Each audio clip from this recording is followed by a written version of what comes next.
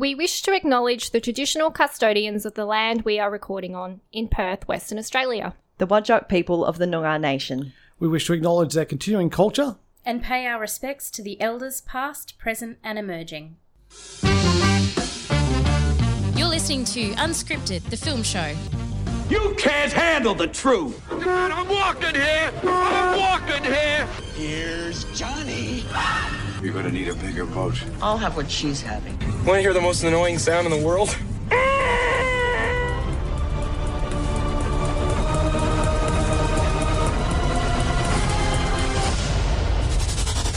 It is that time again. You're listening to Funky Films here.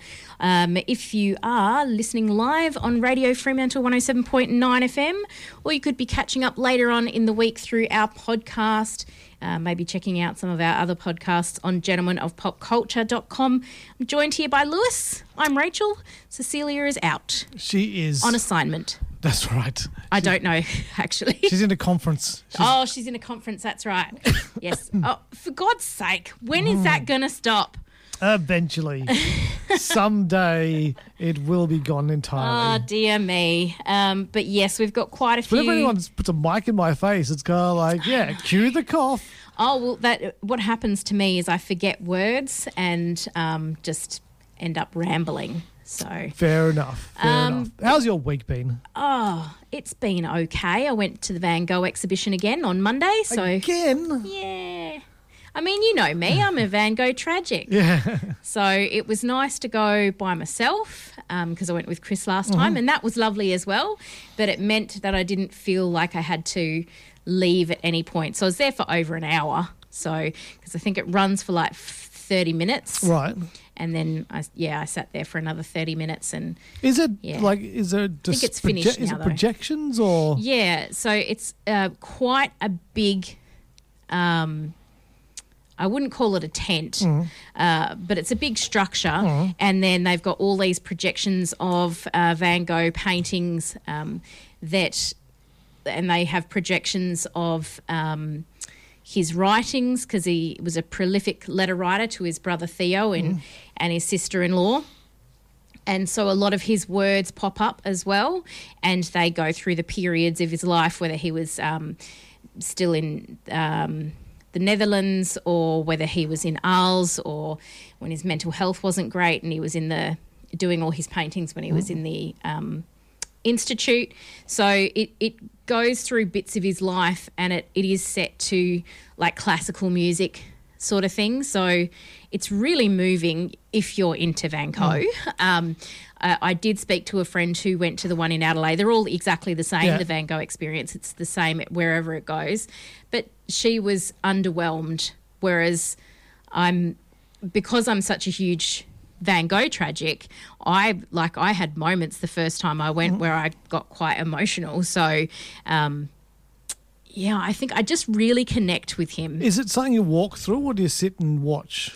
Oh, you can walk through it, but it's basically two kind of big rooms. If you can imagine like two rooms next to each other and then you can walk through. So there's it's very hard to explain, and I draw a map for you, but we're not a visual medium. But basically you can just choose a spot and stand there for the whole show, or you can wander around. But a lot of the pictures, if you position yourself in the right spot, you're going to pretty much see everything because all the projections will move in a certain area. So you'll end up seeing basically everything. And then they have these, this picture, this painting here, which no one who's listening can hear, but it's called Almond Blossoms. So he painted this when he found out that that his nephew was born. So and they named him Vincent after him. Oh, nice. And he was in this period of Great Depression, which he was for the majority of his life. But the almond blossom he painted as a renewal of life and sort of thing. So they have this at one stage projected, and then they've got all the blossoms. It looks like they're it almost looks like it's snowing. And then you've got the Starry Night, and it looks like the Starry Night is like moving. Nice. It's very good. I think it may be finished. It's definitely in its last week. I'm sure I can find that out. So this water bottle here that you dropped earlier. Yes. Did you buy that today or did you buy it last? No, I bought that the first time I was there. Oh, well, at least you're not destroying it like straight away. No, that's right. So, there's a lot of things also to buy if you are interested in purchasing. Have you I seen? spent a lot of money. Have you seen the Doctor Who episode, Vincent and the Doctor? No, I still haven't seen that. You do reference it. I must see it. And I just so you know, it is still on until Sunday the 7th. So, and I believe because it's in its last weeks, that tickets are a little bit discounted. So if that sounds like it's up your alley, it's you've got the next couple of days to go. There's still, you can book it online or turn up on the day. So, because in the episode Vincent and the Doctor, one of the tragic things about a lot of these old artists is they have no idea how famous they are. You know, I mean, Vincent van Gogh died a pauper, and now his artworks are worth billions of dollars. Well, there's actually a moment during that thing where they put up his words to his brother Theo and saying, I have to. I have to just be okay with the fact that no one is buying my paintings, and when I'm gone, will anyone know my worth? Something to that effect. And it's like, wow, if only you knew, my friend, if only you knew. There's something I wanted to mention about that episode of Doctor Who, but because you haven't seen it, I'm not going to spoil it for you. Oh, you can. I mean... That's your way of saying, I'm never going to see it. I mean, I probably won't, but I may. So in the episode, Vincent says something to the effect of what you just said. Yeah. How he really doesn't see himself as a worthwhile person because no one likes his art and blah blah blah blah blah. Yeah. Doctor's got a time machine. Oh yeah, yep. That's true. So I think because I'm on a couple of Van Gogh groups on Facebook, I have seen bits and pieces of that. I was just trying to, as you can see from the first time I went, I took a lot of photos. So I was just trying to find the quote where he references the fact that no one is buying his stuff. So, and that is very cool. What I'm talking about there. But anyway, yes, we shall move on because it's not movie related, but I was just going to say, Doctor's got a time machine, takes him back to, I think it was like London Art Gallery or something like that, had a big Van Gogh exhibition on, and like just the look on his face there. Imagine he took him to that place. I know. It's interactive almost. Yeah, his mind would just go. He would have died in the future. But it's called Van Gogh Alive. I know, and he would have died. It would have been terrible. But anyway. It's on at the Supreme Court Gardens until the 7th. Yeah. If you're listening live, you've still got time. If you're listening to the podcast, it may have run out. 3 days you've got. 3 days, people. Get out Friday, there. Saturday, Sunday. Go and enjoy it. It's amazing. And again, apologies for the coughing. I have bought a HD DVD player now. Oh, HD Blu-ray player now, so I can get the 4K Blu-rays. Yes. And I went shopping. Kat and I went shopping on the weekend, and we bought a few 4K Blu-rays. Ones we thought would look good on the high definition, like high frame rate kind of a television experience. We got Inception. I thought that would look good in a higher frame rate. We also got, what else did we get? Multiverse of Madness, the Doctor Strange film. But what I thought I got the bargain of the century. I know a lot of people might go, well, why would you buy these films? But to me, the particular first one is a film I just loved as a kid, and has I've bought it on multiple different formats, and they had a box set of Predator, Predator 2, Predator 2, Predators, and The Predator. And they had it in a box set, and it was like marked at $32. I was like, bargain. Then I get 20% off that. Awesome. I'm going to grab that. So Kat went to the till and bought it. And then it wasn't until the way home I realised they didn't charge me $32 for it. They charged me $75 What? for it. Yeah, apparently it had been mislabeled on the ting, on the ticket, on the ticket, On a ting? on the ting. They did it on the ting and it was wrong. So went from Osborne Park to Canning.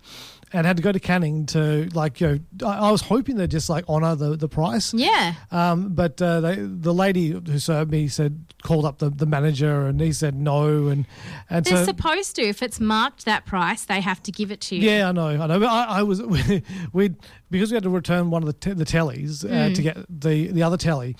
We spent Kat did. I was walking around the shop looking at stuff. Kat spent an hour standing there getting the refund sorted. Yeah. Because their system was just going, no, it's not working properly. Last week you were banging on about how good JB's was, and now you're banging on about how terrible they are. Well, no, I'm not saying they're terrible. I'm just saying you take the good, you take the bad. It's the fact of life, is what I'm saying. And it was just one of those disappointing things. I mean, you're right. They should have honoured the $34. But I was just not. After spending an hour in a shop and having to deal with that, I was like, just refund it. Just refund it. You'll have a 50% off thing in about a week's time, and then I'll buy it for that price anyway. So it's all good. It's all good. But I would have gone Karen on their ass. No. As you and I both know, we cannot Karen. When we left the studio last week, there was an ambulance that was blocking the driveway. Yes. You and I stood there quite. We're not going to be complaining about this. It's somebody's being helped. We'll just sit here and we'll wait. You can't Karen an ambulance, though, can you? Well, we shouldn't be using the term Karen. I think Karen. To be honest, I've never met a Karen I don't like. Yeah, I've never met a Karen I didn't like either, and it's sad that they had to choose a name. And I think before that it was Becky. Yeah. And honestly, again, I don't know a Beck or a Rebecca I don't like. Why can't we just term them, something not a person's name? Yeah, it would be preferable, wouldn't it? But Yeah. maybe we'll have a think about what we might be able to name them, and we'll come back and have a chat about some actual things you can see on the screen. Sounds like a plan. What do blokes get called then if they complaining? Is there a Dave? My mate Dave said that they were called Daves for a while. But see, the thing is, when you take one person's name, you're tarring all these people with that kind of attitude. So it's kind of like we need to move away from calling them Karens and call people who just cannot take no for an answer, and just they want things over and above what is actually acceptable. We need to find a name for those people. Yeah. I mean, arsehat comes to mind, and that's gender non-specific. It is gender non-specific. Anyone can be an arsehat. Exactly. Off-air suggested unhappy person, but that's, well, yeah, because doesn't really work because that's what they are. But, yep. More thinking needs to happen. It does. Now, Did your seat just go down a little bit? No, I'm trying to get my seat to go up. It might not, but there you go. It looks like it has. Yeah, I've told you before. As I've told you before. Yeah, no. I think I've told you before in Disneyland and Walt Disney World. I think more in Walt Disney World at their this bar called Trader Sam's. They've got stools there, and you're sitting on there, and just a table. Everyone's on the stool. Everyone's on the same height. Someone's stool will just start going down, and they just get shorter and shorter and shorter. And Sorry.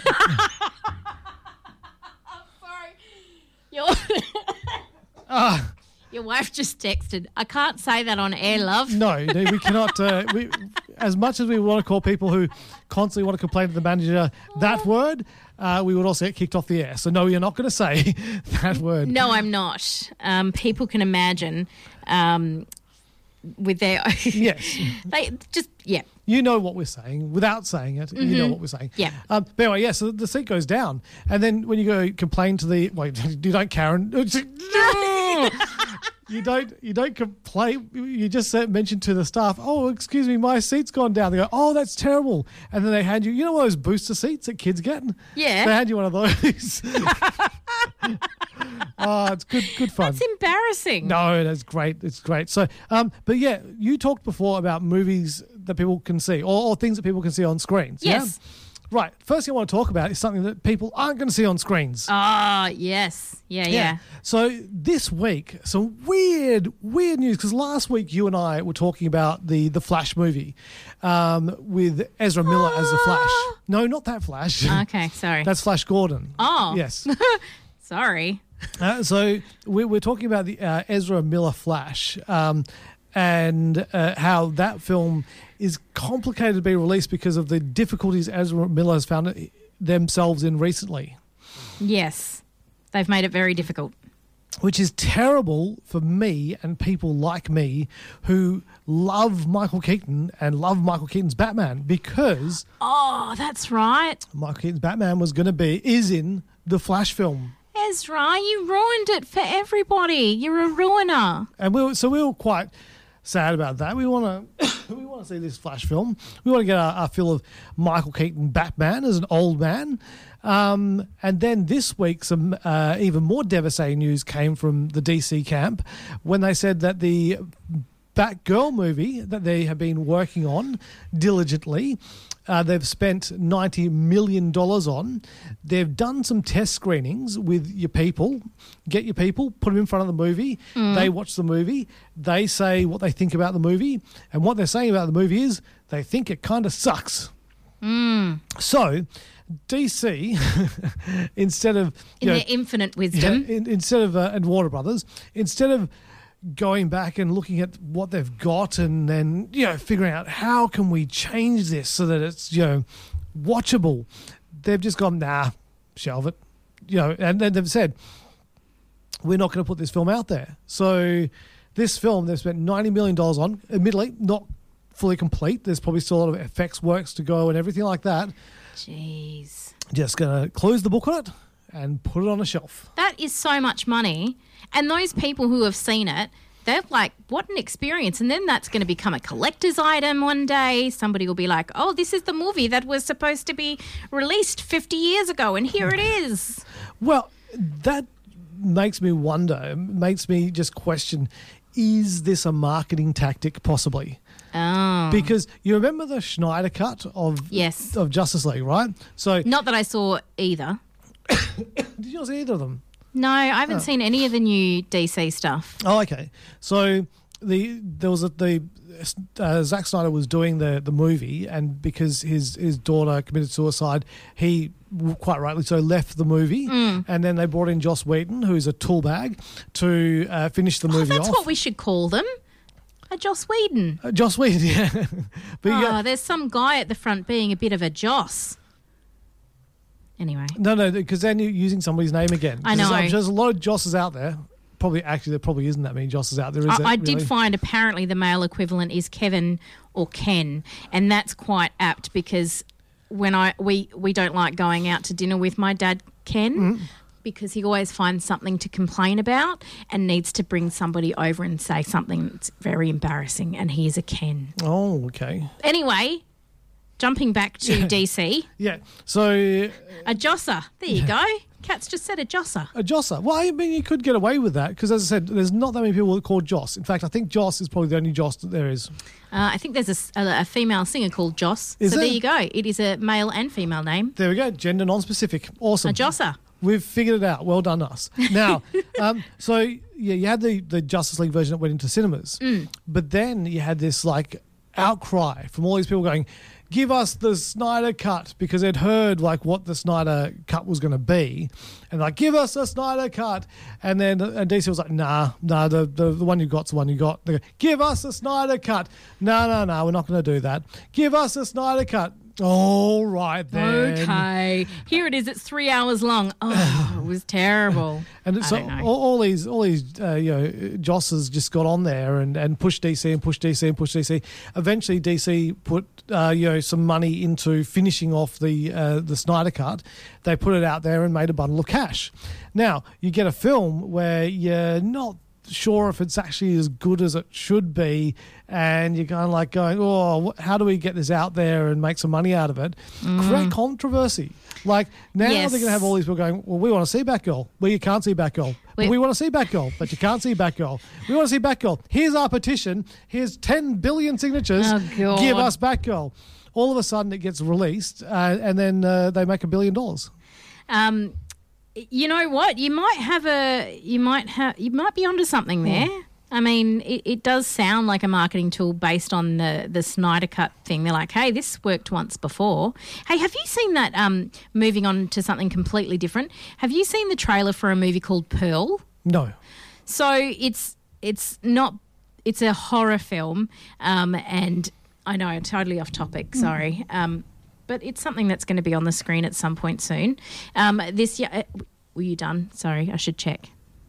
What's that? Oh, I was just going to say I just feel bad for everyone else involved in the Batgirl film because there's actors, there's directors, there's writers, there's editors, there's caterers. You know, all these people who you see in the letters at the end of in the credits. You know, if this film doesn't come out, that they're the people who are going to be, you know, suffer for it. Well, surely a lot of those people have already been paid. Yeah, but it's not so much about being paid. You get paid for doing those jobs, but also you get to, you know, have the kudos and you get to put it on your resume and that kind of thing. And now it's kind of a black mark against them. Didn't even think about that, yeah. And then, like you said, it's got a black mark against it and they're like, oh, you worked on this film that didn't even come out because it was so terrible. No, we'll get another gaff it, man. It's clearly the gaffing that screwed it all up. It was the best boy. You weren't the best enough boy. That's what the problem was. If you were a better boy, it would have been fine. Oh my goodness. I was actually scrolling through a Facebook page that I am on that has to do with movies, and someone had posted like pictures, little snapshots of Batman over the years and how you could see it had gone from like quite light and then slowly got darker and darker and darker, and then they showed like the version of 2050 and it's just a black screen. It's like that feels totally accurate. But anyway, I was scrolling trying to find that so I could make some kind of a reference to it. But what I did see pop up was a film called Pearl, which I'm not too sure when it's coming out, but sometime this year, I think. It is from the production studio A24. So, you know, they bring out all the newer horror films these days, very well known for them. Well, A24, they had a bit of a announcement this week. Did they? Yeah, well... Look at me getting on a segue without even knowing on it. Because they... Knowing on it? Knowing it. Because they were the people who released the film Everything Everywhere All at Once. Yep. And that was their first film to make a crap load of money. I'm not sure exactly how much. I think it was it $1 billion? I'm not sure. Let me have a look. I do remember that popping up on my talkies, but $100 million. They're behind Hereditary and Midsommar and Ex Machina and a bunch of others, The Lighthouse and whatnot. But Pearl is it's about a young woman named Pearl. It's set in the 40s, I believe, and all she wants to do is become a famous Hollywood actress. But what's standing in her way, unfortunately, is her parents. So I'm not too sure what's going on with her mum, but I think her father has some kind of a disability. He's in a chair, a wheelchair, and it looks like she might be going to kill her parents to get to Hollywood. Oh. So, I mean, you know, not the best way of getting to Hollywood, but you know, it's one way. But yes, they were indeed the people behind Everything Everywhere All at Once. Does she really have a googly eye stuck to her forehead? There is a point in the film where she does, yes. Okay. But they made so Everything Everywhere All at Once becomes the first A24 film to gross $100 million at the global box office, which doesn't seem like a lot, because like when you look at this film, you're going, this must have cost a fortune to make. But I'm clearly mistaken. Maybe they make their films, you know, very cheaply, but they can do a lot with the money they've got, because that film looks great. So on this other page, if anyone's interested, it's called the Movie Crushers page. It's a podcast that's now defunct, but a lot of the people on there, massive movie fanatics like myself. So I do see a lot of stuff on there. And one of the guys on there recently visited the laundromat that they use in the movie, and he was like super excited to go and visit, and he talked to the people behind the counter, and he was sure they must be getting people coming in all the time to get photos, and they're like, no, not really. And he's like, dude, you need to like merchandise this and put this on Facebook and advertise. And he bought himself a laundry bag. So yes, Nice. Should we talk about stuff we've actually seen? Yeah. Okay. Are we ready? We can do At that. 26 minutes in? Well, I'll hold off on Bullet Train because that's the big That's one the big seller. to talk about this week. But there were a couple of TV shows that I reviewed and I watched recently. Now, they've got a common thread between them, these two shows. Now, one is on Stan. It's called Evangeline. And it's about the... Evangeline is this... like... prototype kind of celebrity for being a celebrity. So She's like the Paris Hilton before Paris Hilton existed. yeah, so in the early 90s, She had a big poster, right? well, all these big billboards turned up around Los Angeles with this woman like posing provocatively and just a phone number for her management. But she never actually did anything as far as I could tell. Like, you know, she was in Earth Girls Are Easy in a cameo role, but she never really like became an actress because, like, you know, she'd only ever appear as herself in things, and she would just, you know, make money by selling, you know, posters and stuff out of the back of her car and magazines. I'm trying to find... It's on Stan. Yes, How on earth do you even spell it? it's Angeline, Angeline. and A-N. and she. So that's how she makes her living. And the question was, who is she? Because no one knew for a very long time. And this biopic, starring Emmy Rossum, explores her. What are you? It does not look like Emmy Rossum, that's all. Yeah, it's Emmy Rossum. Okay. Oh, and Martin Freeman. The boobs are very fake, like, you know, literally. Yes. Yeah, fake boobs. Yeah. But they, it explores her early life and, you know, how she got famous, for lack of a better term. And it's a really interesting story, but it just takes a long time to get started. The last episode is the best episode. And I mean, that's just frustrating. yeah, and so that, which was weird. So you had this like build up that was kind of dragging, and the last episode was really good. The other show I watched, another biopic, was called Inventing Anna, which is a story of a Russian girl who her family moves to Germany, and then she moves to America, to New York, and she poses as a German heiress. And by doing that, she kind of convinces a lot of people to let her stay in hotels, and people will provide things for her, and she like builds herself up to almost getting enough money, like millions and millions and millions of dollars, to start a foundation kind of thing. And when you're watching this, you're just going, how did she do this? It seems so implausible. It just seems ridiculous. But the actual build-up of the show is really interesting. Like the show is gripping. You're just wondering where it's going. I just got so angry with her while I was watching it. But did you find? I found it was interesting though when you were watching it. You were kind of like, am I annoyed at her, or is this because the people that she's like ripping off are just really, really rich people and hotels that have insurance, and so it's not victimless crime. There's always going to be a victim to the crime, but the people that she's ripping off, and it's not like she's taken money from poor people. She did rip off a couple of her friends, though. Well, she did. People that thought they were friends. Yes, kind of accidentally, though. How accidentally? She did not do that accidentally. Oh, my credit card is not working. When we get back, I'll pay you back. It's like, dude, she's so manipulative. Oh, but, yeah. I mean, at some point you do kind of understand that, like, if you are going to build something, like she wants this foundation to be, full of beautiful art. And, I mean, it is a really great idea that she's got. And you do have to get investors somehow. And how do you get those investors if you don't, like, if you're not at a certain echelon. So I kind of get why she decided to go that way, because she's like, I want to do this thing, but if I don't have investors, then I'm not going to be able to do it. So, I mean, but there are other ways to get investors. You don't need to do it the nefarious way.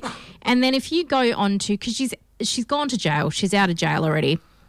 And if you go onto like her Instagram or watch her videos or whatever, she's got zero remorse. She's like, I had a fantastic idea and I was trying to get investors. So, yeah, I can't do that accent of hers. It's wild. Do you think that she'll profit from this? Oh, 100%. Yeah. She's already profiting. Oh man.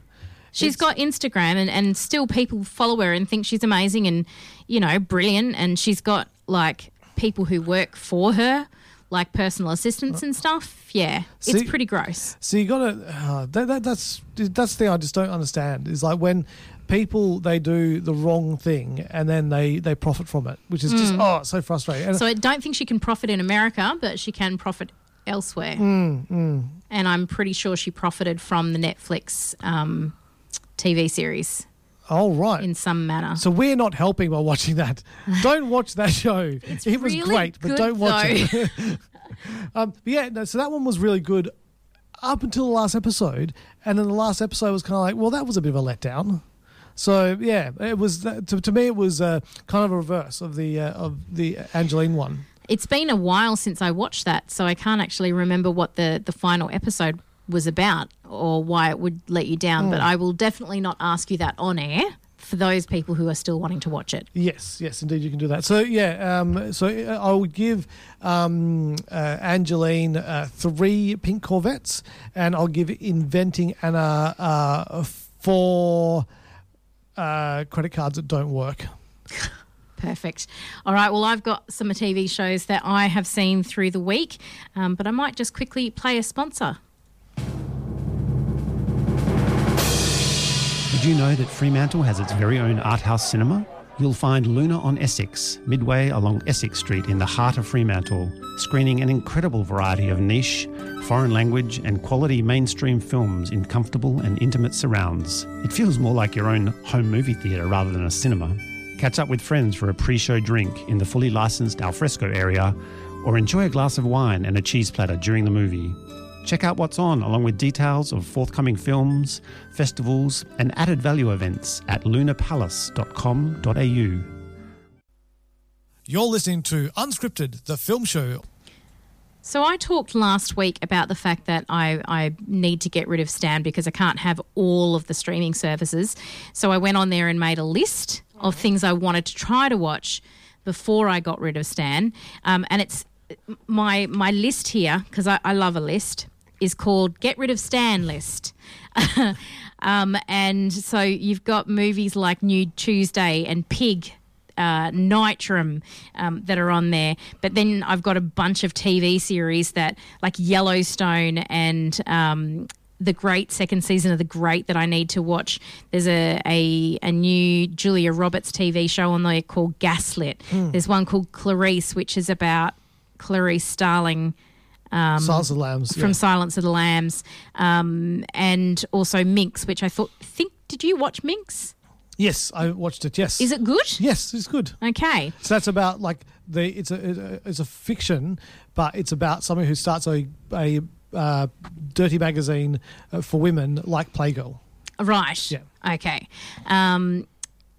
So I didn't watch any of those. Apparently Robot Chicken is still on. It is. Robot Chicken's on that, yeah. I was scrolling through stuff trying to find what I wanted to put on my Get Rid of Stan list, and I put Robot Chicken on there because I haven't watched it for years, and I'm like, is it still as good Yes. as it used to be? Yes, it is. It is? Yep. That's very exciting. I shall... And the episodes are short like they used to be? Yes.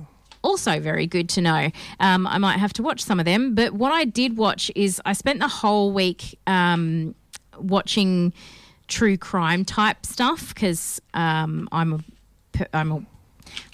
my interest, all right? Don't judge me. So one of the first thing I watched was The Thing About Pam, which I believe is also streaming for free on 9 Now. Is that their streaming service, Channel 9? I assume it is. I've never watched it. So you can watch that on 9 Now as well for free if you don't have Stan. So the thing about Pam is it stars Renee Zellweger. She's wearing, I guess, a fat suit. So she's not done the Bridget Jones thing where she's put extra food in her mouth to expand her waist. She's put prosthetics on. So good on her. Instead of treating your body in that manner just for... Isn't that what gave Tom Hanks diabetes, because he had to keep getting big for movies and reducing his size? It's not healthy. But anyway, this story is absolutely wild. It's not a docuseries. It's a made-for-TV, TV series about something that happened, like a true crime thing, but it's not a docuseries. That makes sense. I'm trying to use words to make sense. Sentences. Trying to use words to make sentences. You cough when you get the microphone. I just ramble and... You're blank. I do blank out. Yeah. I do blank out. But anyway, so you know what I'm talking about. It's obviously a fictionalized version of this true crime event. Right. There's a name for that. Kat, can you remember what it's called and text me? Wait, it's a fictionalized version of a true crime event. Yeah. Right, so... But it's coming, Based on a true story. Yes. Thank you. Was that what you were looking for? Was that what you were digging a hole for the last 10 minutes to find based on a true story? That's one of the things about Inventing Anna. At the beginning of that show, everywhere there's hidden somewhere. Not sometimes it's like really freaking obvious. Yeah. Is like this story is completely true except for the bits that are completely made up. Yes. This is definitely cinema. Kat just messaged a story. Yeah, I mean, this is the same. It's based on a true story, but there's bits that are completely, can't be true. Especially the bit where Pam is like talking, breaking the fourth wall and talking directly to you. But this happened, I don't know, like 10 years ago or something. This woman became friends with another woman who was undergoing cancer treatment, and she got really... controlling of that particular friendship without this person really realising what was going on.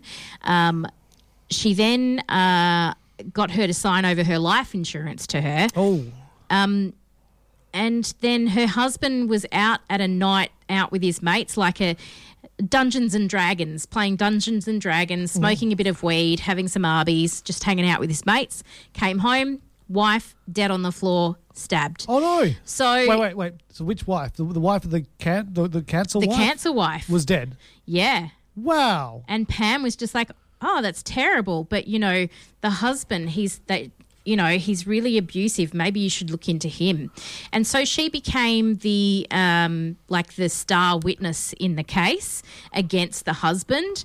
And but the cancer lady's life friend, insurance, Pam, had been signed over to Pam, and then Pam got a knife in the neck. Pam didn't get. So the cancer lady got a knife in the neck. Yeah. And Pam's going to benefit from the life. Mm-hmm. Wow! And the husband's the prime suspect. She framed him basically. Right. So it's a really, really interesting TV show, and I already knew the story because I'd listened to a few podcasts about it, and I'm just like, this is wild. Like, this woman is completely crackers.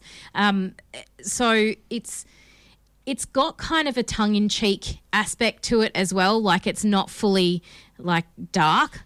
It's dark in bits, dark. But I know. But there's bits where she's talking to the police and she's like, so he was like, going to put a pillow over her face and stuff. And he's like, I'm going to put this pillow over your face and stuff.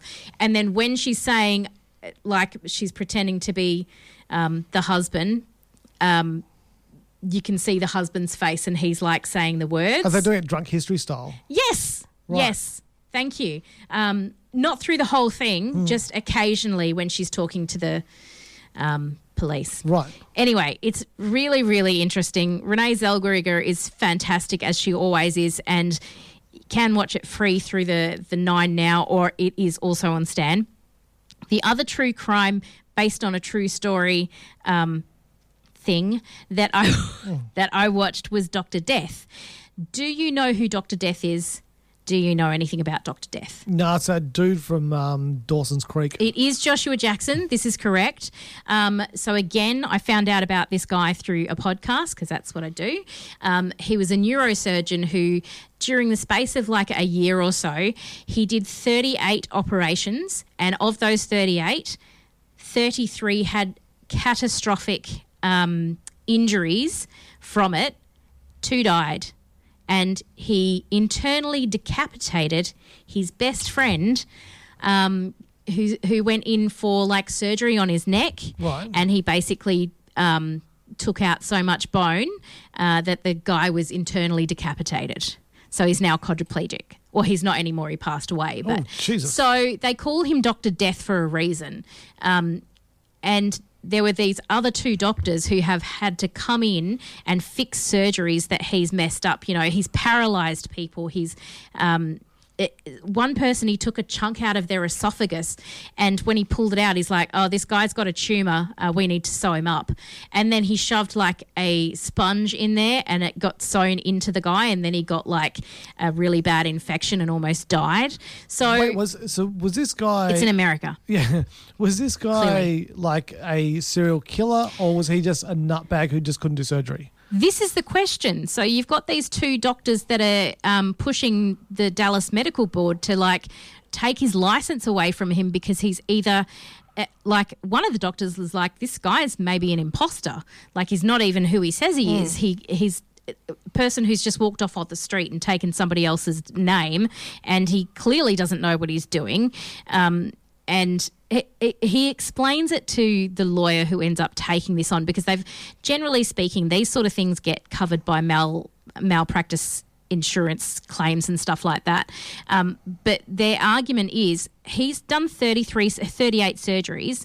Of these 38, so many of them have gone wrong, including, turning people into quadriplegics, killing people. So he has a reasonable idea that if he operates again, he should be reasonably sure that he's going to cause catastrophic injuries.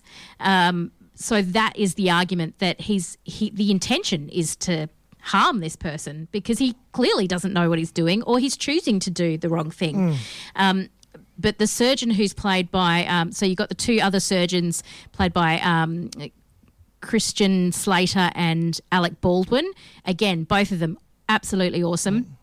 Alec Baldwin is so understated with his performance. It's really, really cool to watch. But he explains it to the lawyer as, you can't put a screw in the wrong place if you're doing spinal surgery, because you should be putting it into a bone, not a muscle. And it would be the same as someone like you cutting into a steak, and if someone puts a piece of wood in that steak and you go to cut it, you can feel it with your knife that there's clearly something stopping you. So if you put a knife into a piece of steak, you feel that it's a piece of steak. It's the same if you're doing that surgery. If you put screw in a muscle, you're putting a screw in a muscle. So it's a really, really interesting TV series that by the time I finished watching it, I couldn't sleep. Joshua Jackson was amazing. And then I watched the docu-series, Dr. Death, The Undoctored Story, and it interviews all these people that he injured and the doctors who tried to get his license removed and everything. It's fascinating. They're both on Stan. So, yeah, I've still got a bunch of stuff still to watch on Stan, but there's a couple of things. I'm going to give all of those things 4 holy molies. Excellent. Well, I think we've got one more ad, so we should play that. We and do. Come back and do Bullet Train. Bullet Train, indeed. You're listening to Unscripted, the film show. So it's been a bit of time between action films for Brad Pitt, although admittedly he was in The Lost City, which was the Sandra Bullock yes. Channing Tatum film earlier this year, playing Jack Trainer, and that was a very actiony role. I think the last time I saw him, just briefly, was in Deadpool 2. Yes, and it was a very brief kind of appearance as well. It was extremely brief. Yeah, it was. This was a bit longer than that one in Bullet Train. And there is a post-credit scene that he also appears in, not in Bullet Train, sorry, in The Lost City. Lost City. But then, before that, like, it's been like a bit of a time. I guess the biggest thing he did before that was, in recent times was that Once Upon a Time in Hollywood. But yeah, he hasn't really been making a lot of films, just doing a little bits and pieces here and there. So it's great to see him back in an action kind of role, because he does action really good, because the guy has got, great action chops, but then great comic timing. Yeah. Which is what you need to be good in an action film. I mean, you could be great at action and be a Jean-Claude Van Damme, but you haven't got that comic timing, and so you just don't have that same kind of appeal. And you need that in action, I think, to pull it all together. Definitely. And this film, like, he's got a great supporting cast. I'm only going to mention, a couple of people that you might kind of recognise. Brad Pitt plays the character of Ladybug. Aaron Taylor Johnson plays the character of Tangerine. But as the film progresses, you're going to meet a heap of other characters, and there's a lot of cameos of some pretty famous people and some not so famous people, but you'll know them from other things. But it's a fantastic cast, headed up by Brad Pitt. He's in most of the scenes in this film. And I'm not going to give away too much of the story. You know that this film is going to be set on a bullet train. It's called Bullet Train. Yeah. It's in the title. It gives it away. That's a star of this movie, is a bullet train. Pitt's on a train. Exactly. Now, Ladybug is an unlucky assassin who's determined to do his job peacefully, because he's had one too many mishaps during his time as an assassin. Because people died, but the wrong people. So maybe he's just bad at his job. No, you got to see the movie to appreciate this. Okay. Yeah. So he's got this latest mission he's got to do, which is basically a snatch and grab on a bullet train. Get in there, grab a briefcase, get off the train. Done and dusted, bosh, you're good, let's go for it. But things go awry, because not just him is on the train, but there's a bunch of other, assassins that are on the train as well, and they all want this briefcase, and then things go... There must be something very cool in this briefcase. Well, maybe there is. You'll have to go and Again, you have to see it. Exactly, you have to go and see this film to really understand it. Now, this film is great. Like, if you're wanting 2 hours and 6 minutes of just action. That's very specific. It is, yeah. If you want 2 hours and 6 minutes of action, then this is a film I would recommend for you. As I said, absolutely fantastic cast. It's just great, but the direction, because it's directed by David Leitch, but I swear that this film, if you had a love child betwixt, yes, betwixt and between. I just really like that word, betwixt. If you had a love child of a film that was between Quentin Tarantino, Guy Ritchie, yep, and Shane Black, this would be that film. That is a really good combo. It is. It's just, it just, I mean, although in this film there is no Christmas and there is no Robert Downey Jr., but still, it's great. Oh, it's so good. Like the Tarantino part comes from like flashbacks of characters, and the Guy Ritchie thing, Aaron Taylor Johnson plays this, very British assassin kind of character. Just like you feel like Guy Ritchie was there going, now I want you to do this, and just like you just had that feeling from it. But it just had all the slap. Yeah. So David Leitch, I'm not sure like what he's done before, but yeah, he clearly knows what he's doing. Oh, okay. So he's known as a director for Deadpool 2. Which is, Brad. I picked it. Brad was in that one. He's also known for the Fast and Furious presents Hobbs and Shaw. Right. So this guy knows how to do like action comedy. He's clearly very, very good. And yeah, Bullet Train is great. And I suppose when you talk about Shane Black, he's the one that element is the slapstick and the comedy. It's the comedy kind of like that that humor kind of element that you've got going there. And the humor just keeps getting, because one thing after another happens to be going wrong. I mean, the thing like, when you look at some of the Shane Black films where like somebody gets accidentally killed or how people react, it's like, it's just, I just think that this is one of those films where you can just see where he's being influenced by it, and it's brilliant. Like, that's what art is like taking stuff that's come before and building on it and then making it better. And that's what David's done with this film, is he's just taken, action beats from other films and like, concepts from other directors and just mashed them together, and it is just wonderful. And it's just I was so freaking happy with this film. And it's set in Japan. Like, that's the thing as well. Like, so many films are set in America, and it's kind of like, oh, great. Could you imagine if this was a film set on a train in America? It'd be like, it'd just be a normal train. Yeah. This is a freaking bullet train, people. This thing's going fast. They do go fast. Have you been on the bullet train? I have, yes. I've been on a bullet train, not the bullet train in Japan, but like you look outside and it's just like, it's a blur. It's a blur. Yeah. And then did the bullet train in Japan have like the speed? Yeah, they didn't. They never like actually displayed. I don't recall them seeing it there. No, because the one that we took from Paris to the south of France, you could see the speed. They had it like on a little digital readout in each carriage. So we'd be like, oh my God. And Chris would be taking photos of the speed because he couldn't believe how fast it was going. Oh, okay. Well, apparently I didn't go on a bullet train in Japan. Apparently I went on one in China. So apparently. I did go on a train in Japan that I thought was going very fast, but maybe I was mistaken. Fair enough. Yeah, but the one in China was just like, you're going 400 kilometers an hour, and it's like, wow, that's really quick. Yeah, that's scary. It's like, what happens if a car goes like, you can't stop. No, that's right. The car gets obliterated. I think and then that's what happens. Everybody dies. Yes. But anyway, let's not get depressed about cows. Yeah, so Bullet Train is fantastic. The tagline for it is, the end of the line is just the beginning.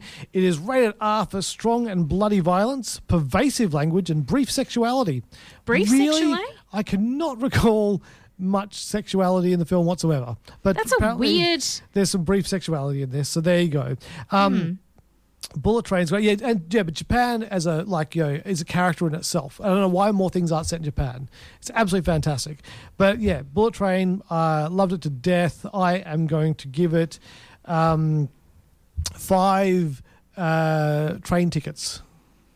And Kat gave me a score yesterday, and I completely forgot what it was. Oh. So yeah, I don't know if it was 5. But she gave 5. I'm pretty sure it was 5. Yeah, that's pretty spectacular. So absolutely just loved it. Brad Pitt's talking about giving up acting or coming to the end of his acting career. Don't do that, mate. Liam Neeson, this thing. 5 Sony Walkman phones. 5 Sony Walkman phones. There you go. Because Kat loves this, because it's a Sony movie. Right. Sony used to make phones. Kat had a Sony phone. She loved it. And then iPhones came and went, nah, no more of that, and took over the market. I do like her train of thought there. Yeah, very nice. You very see nice. what I did? See what you did there. You did? Yeah, I didn't need to point it out. Anyway, have we got any last thoughts on anything in particular before we wrap it up another show? Well, around at 8:30 tonight on YouTube, Jason and I are going to do a spooky quacker. Do you do it? Do you put it up live? Yeah, do it live. Just goes live. So wowzers. Yeah, so just we go put it all out there. And what are you talking about tonight? Well, much of what we've spoken about tonight. Yes, but you can swear. Yeah, Batgirl will be discussed. Talking about Bullet Train as well. Talking about the Flash movie. So yeah, it's just going to be. And also, you've got Jason's take on things as well. That is the case. Which is always good. Exactly. So yeah, so we're going to be doing that. And what else is there? Next week is Nope. Going to be seeing Nope. Not coming for that. Yep. And on Disney Plus tomorrow, the new Predator film Prey releases on Disney Plus tomorrow. I didn't even realise there was a new one coming out. Looks good. And what are you going to do? You don't even have the collection anymore. I know, but this one is set in 1920s, and it's The Predator's wearing a flapper dress. No. I don't know. Maybe it's 1820s. So no flapper dress. No. The person, the main human character, I think, is a Native American of the Sioux tribe, I think. And I don't know if the predator is the prey or if she's the prey, but it's going to be interesting to find out. Interesting. Yeah. Well, on that note, we're going to head out of here. If you are listening live, Chris and I introduced our son to John Farnham over the week. He appreciated it. So, did he say he's the voice? You better understand it. Not playing that song because it's quite long. But anyway, here's a song for Michael. John Farnham, Chain Reaction. But if you're not listening live, just check it out on YouTube or Spotify, I guess. Bye. Bye. This podcast has been brought to you by the Gentlemen of Pop Culture.